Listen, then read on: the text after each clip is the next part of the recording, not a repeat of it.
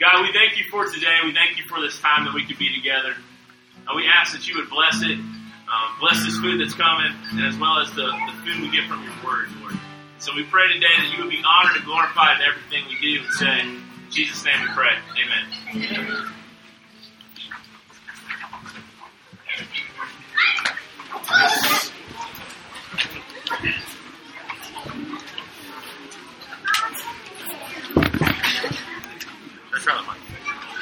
Sure. So,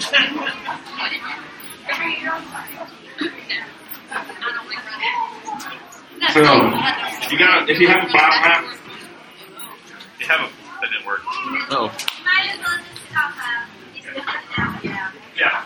All right. So, we've been having some sound system issues. I'm going to attempt to speak very loudly. You okay over there? You got your Bible out. Take it out and turn to Psalm 131. There goes papers. Psalm 131. Psalm 131. 3 verses. Because we're outside and who knows what will happen. There could be a bird that enters the place. Obviously, wind's blowing everything around. The sound system's been out of sorts. But we're still here and we're still worshiping. So Psalm 131. And if you don't have a copy of God's Word on your phone or in your hand, listen here. And we'll read it. This is the word of the Lord. Psalm 131 says, the Song of Ascents of David. O Lord, my heart is not lifted up. My eyes are not raised too high. I do not occupy myself with things that are too great or too marvelous for me. But I have calmed and quieted my soul.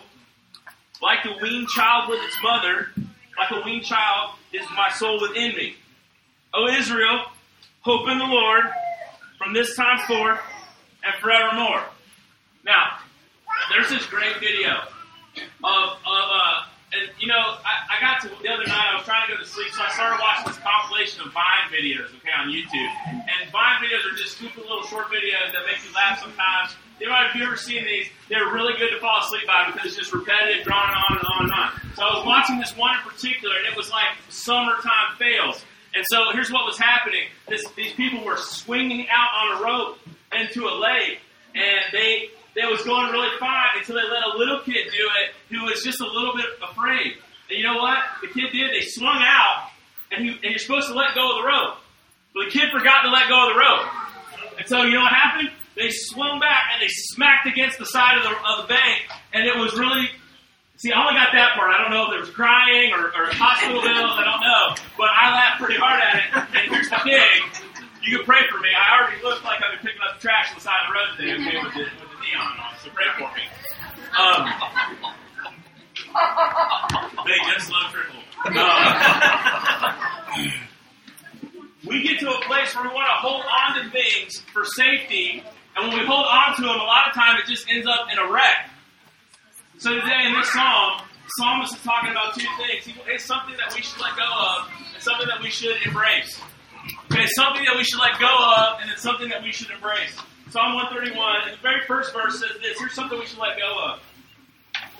O Lord, my heart is not lifted up. My eyes are not raised too high. Now, if we're thinking about it, we don't think about our hearts being lifted up or being raised, or our eyes being raised too high as necessarily a bad thing.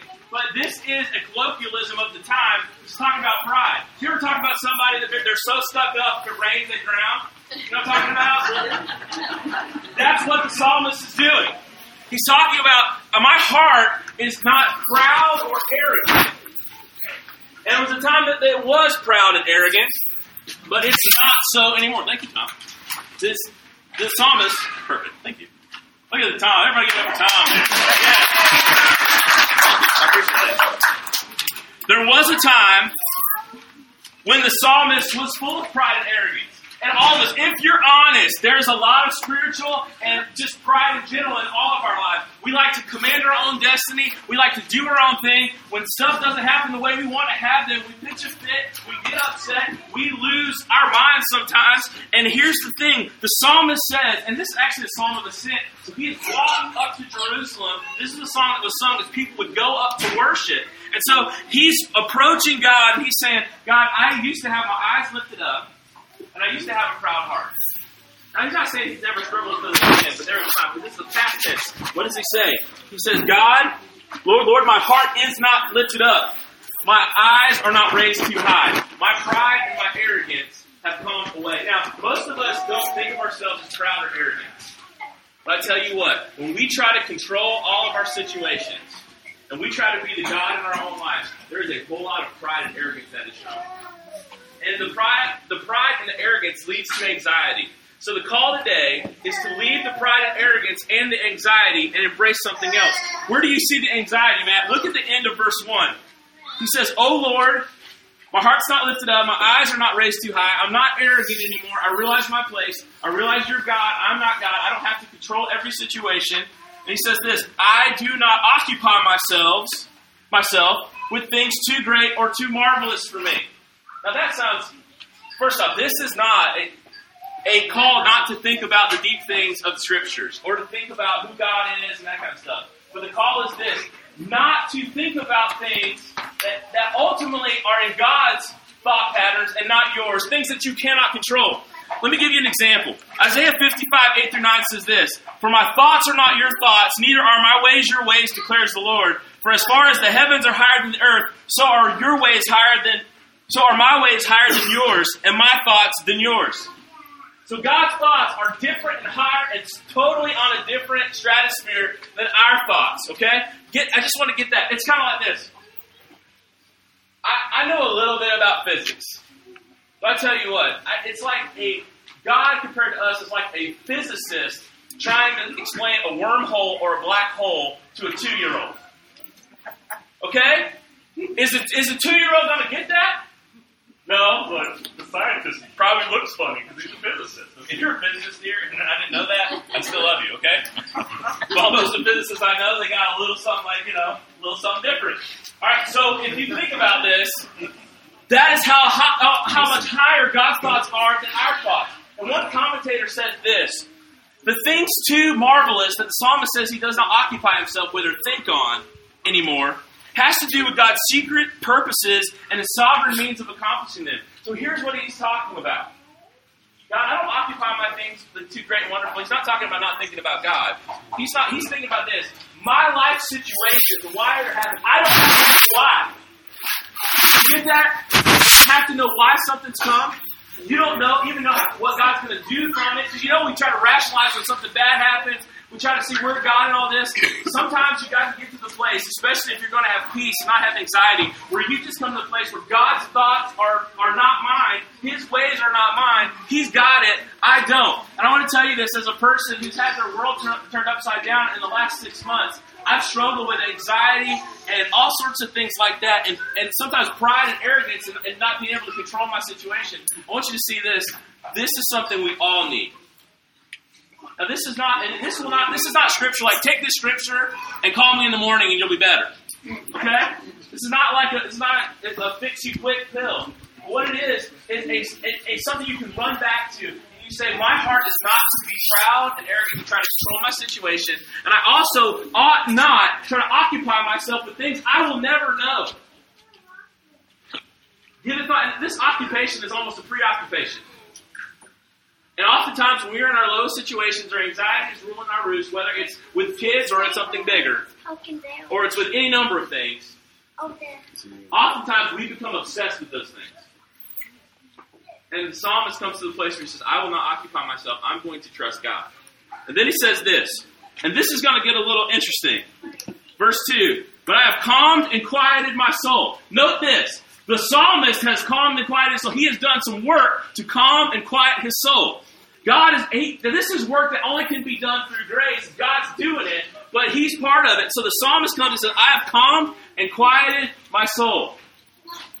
"Like a weaned child with its mother is my soul within me." I was at student life camp many years ago in Louisiana Tech in Ruston, Louisiana. And we were talking about the Lord being a father. And at the end of our time, one of the band members of the worship team had a newborn baby. And so they walked the newborn baby out at the end of our time together.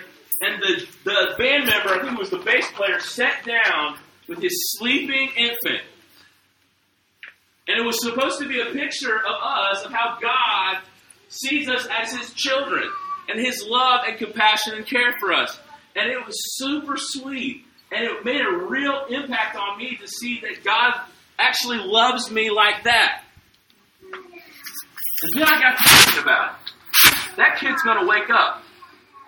And usually when a baby wakes up from a nap, it's not like, yay, I'm up. What is it usually accompanied with? Woo! Okay?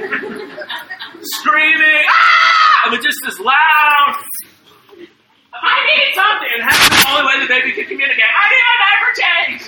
I need to move from this position. I'm sweating. I need something to eat. You're welcome. So there was a cool part of that image of that band member sitting with a child, but then you realize like they're gonna wake up, okay? And it's gonna get a little dicey for a second. Now, note this. I have calmed and quieted my soul. And then he says, like a weaned child with its mother, like a weaned child is my soul within me. And it raises the question, what is a weaned child? And when will a child be weaned in this particular situation? A weaned child is a child who is no longer breastfeeding, okay? And so that would happen. In our culture, it happens sooner, most of the time, than in other cultures. In this particular culture, from the stuff I've read, the kid would stop nursing at about 3 years old. Okay? So it's got a long time of being preoccupied with getting food from mom. Okay? And then to wean the child, if you've ever had to do anything to teach a child, there's usually a bunch of wailing and gnashing of teeth along with teaching them. Right? Now this kid, like, let's think about a weaned child. For 3 years, they've gotten a lot of their sustenance from mom. And mom's like, no more. Okay? You're done. Tap is closed. Okay? And the child's got to be like, woo! I want that! And then, eventually, you're doing it for their own good, so like 18, they're not coming home, be like, Mom! Okay? It's for their own good. It's probably going to get a little weird for a second, okay? But it's in the Bible, so we're going to talk about it. So, that's for the child's good. So here's the thing. A weaned child is one who's been deprived of what it wants so that it can live with what it needs.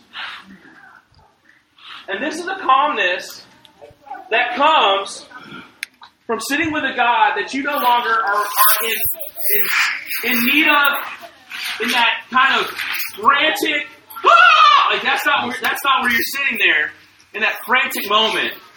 You have come to the place where you know that God's taking away something from you because He's giving something good to you and doing something good for you. And so the psalmist has come to the place where he's not proud.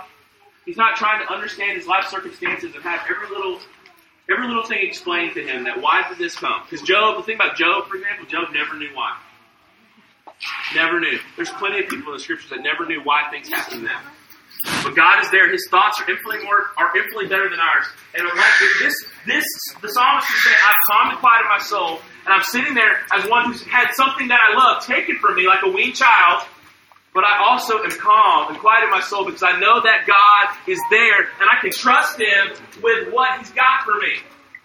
And that's the question. Have you experienced that type of trust in the Lord that you just say, I know it. You have taken something good from me that I love, that I used to love, and then you replaced it with something better. I believe, even though maybe I haven't seen it yet, because you're good to me, God. You're good to me, God. And I've experienced that good news where He has taken something that I love and it has hurt, but I'm now content with Him because He is doing something better in my life, whether I see it now or I don't. And then He moves to this last thing. He's talking about Himself, but it doesn't end there. Psalm 131 says this, O Israel, hope in the Lord from this time forth and forevermore. So now the psalmist has come to the place where God has done this thing in his life. Now he has experienced this trust of a person who has had something taken away, but it's for his good, and now he has a complete trust in God. He's experienced trust in God. And you know what he wants to do? He wants other people to share in that. Listen, if your Christianity stops with you, it is a malnourished Christianity. Because here's the thing. Our experience of God's salvation and His goodness to us and His providence in our life, when He takes away things from us and He's working for good in our lives, when we've experienced that, we need to tell other people about that experience. There's a place called Juicy Seafood, which is the worst name for a restaurant ever. Don't ever put juicy in the name of anything, okay? That's the word like moist. It just doesn't need to be around, okay? So there's a restaurant called Juicy Seafood. And there's been a lot of people talking about how good it is on Facebook and other places. And besides saying, people go there all the time. And we do this all the time. Things that we've experienced that we enjoy or that we have found confidence in, we tell other people about those things. Now, this is of a higher degree, and this is a more intimate degree because we know God more intimately than we know somebody at a restaurant. But here's what the psalmist wants us to do. Once you've experienced the goodness of God, even He's working for you when He takes away something you love and He's working in some other way that you cannot see at the moment or you may never see, but you're okay with it because He's good and you trust Him. Once you've been in that position, you need to tell other people because the psalmist is saying, I don't want just to keep this to myself, this experience of trusting God beyond circumstances, but I want everybody in Israel to know that my God is good and to have hope in Him and to trust in Him. Oh, Israel, hope in the Lord from this time forward and forevermore. And then there was a man who came, he was fully God, fully man. And in the Sermon on the Mount, in Matthew chapter 6, he would tell us stuff like this. A full embodiment of the wisdom that's in this psalm. He would say, don't worry, today has enough trouble of its own. Don't worry about tomorrow. Don't you know that your Heavenly Father clothes the grass of the field and He feeds the birds of the air and they don't have storehouses? He knows the number of hairs on your head or lack thereof. And He knows what's good for you. How would a good God, a good Father withhold something from His Son? If a son asked for bread, would you give him a stone? Or if another son came and asked for a fish, would you give him a serpent? No, that's how much our Heavenly Father cares for us. And so we know that He loves us and He is concerned for us in every aspect, even the minutiae of life, He is working and concerned with. And we must, at some point, to help dial back on our anxiety and to trust in Him, to release our pride and arrogance and anxiety, we have to come to the place where today's worry is sufficient for its own. And God's provision is good for everywhere. And we can point this and know this is true because we see it in Psalm 31 and we see it fully in Jesus. He cares for you, and you can let go of the pride and the arrogance and the anxiety.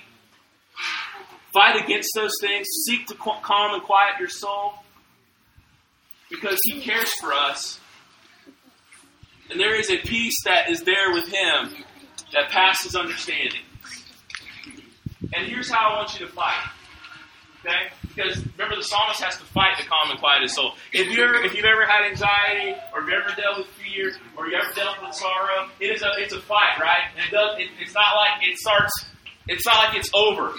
It goes on for a long time, and you got to continue to fight. Well, how are you going to calm and quiet your soul? There's a lot of ways, but a scriptural way, and a way that is really biblical, is to hide God's word in your heart. And you need to look. This is 3 verses. If you will remember this verse, in fact, there's even a song out there that a band by the name of Waterdeep did, that they just sing this entire thing. That's how I've had the song in my brain for years because of this song. It's the whole thing. If you remember this, then you can start to fight. You got to have truth to fight the fight. And some of you need the truth to fight the fight today. I know I need the truth to fight the fight because here's the long and short of it. We don't understand why God does what He does, but He is good. We don't understand why God does what He does, but He paid the price for our sins. He loved you enough to die for you in Christ. Amen. We don't know why, and we may never know why, but God is good. He has proved it time and time again. And I want us to let go of those things, to embrace this, and then it'll be a fight. But you know what? We have the tools for the fight. So let me pray over us, and we'll take communion together. Father, we're thankful for today. Thankful for all these kids and all these folks here today. And thank you for all these hamburgers and hot dogs and all the great sides that you brought. We're thankful to be worshiping out here. God, take this word and plant it deep within us so that we might fight to calm and quiet our soul. Lord, we ask all this in the name above every name, Jesus. Amen. Now, we're going to pass out communion. If you're a believer in Jesus, we'll take communion together. If you're not a believer, please just let it pass by. It's no problem whatsoever. If you're just checking us out, that's cool. we just we're in just a moment, we'll celebrate communion together. And then after that, we'll take an offering.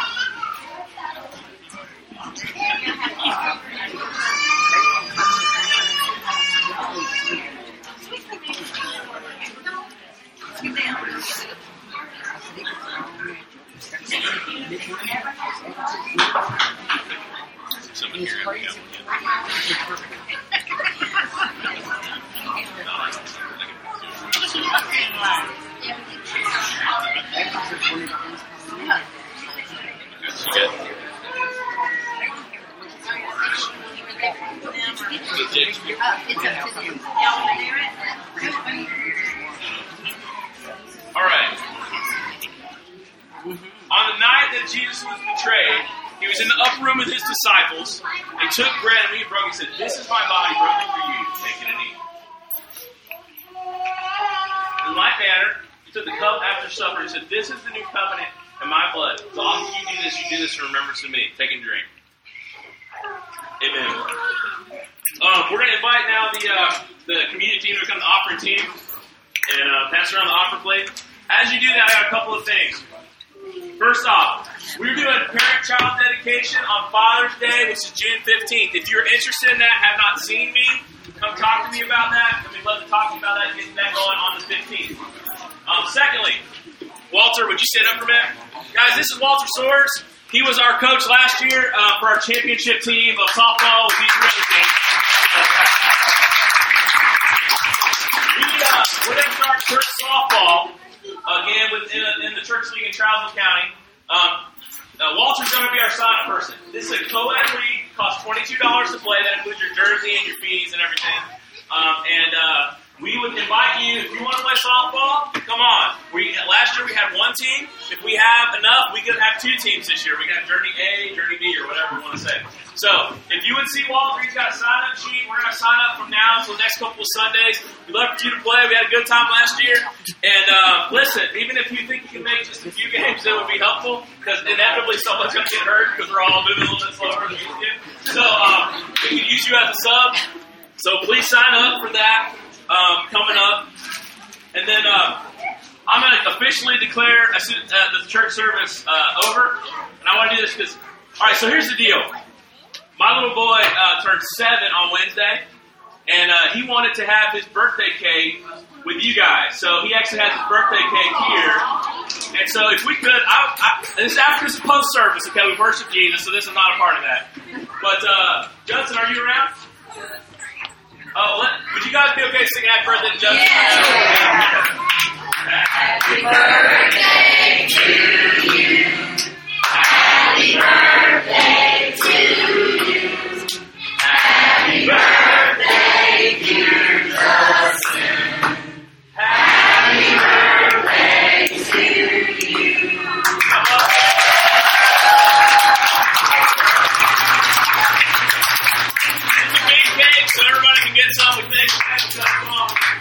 Are we ready?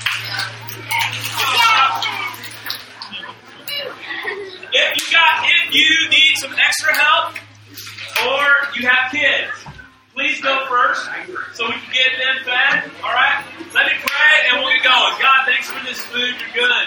We ask you bless it. In Jesus' name, amen. Go get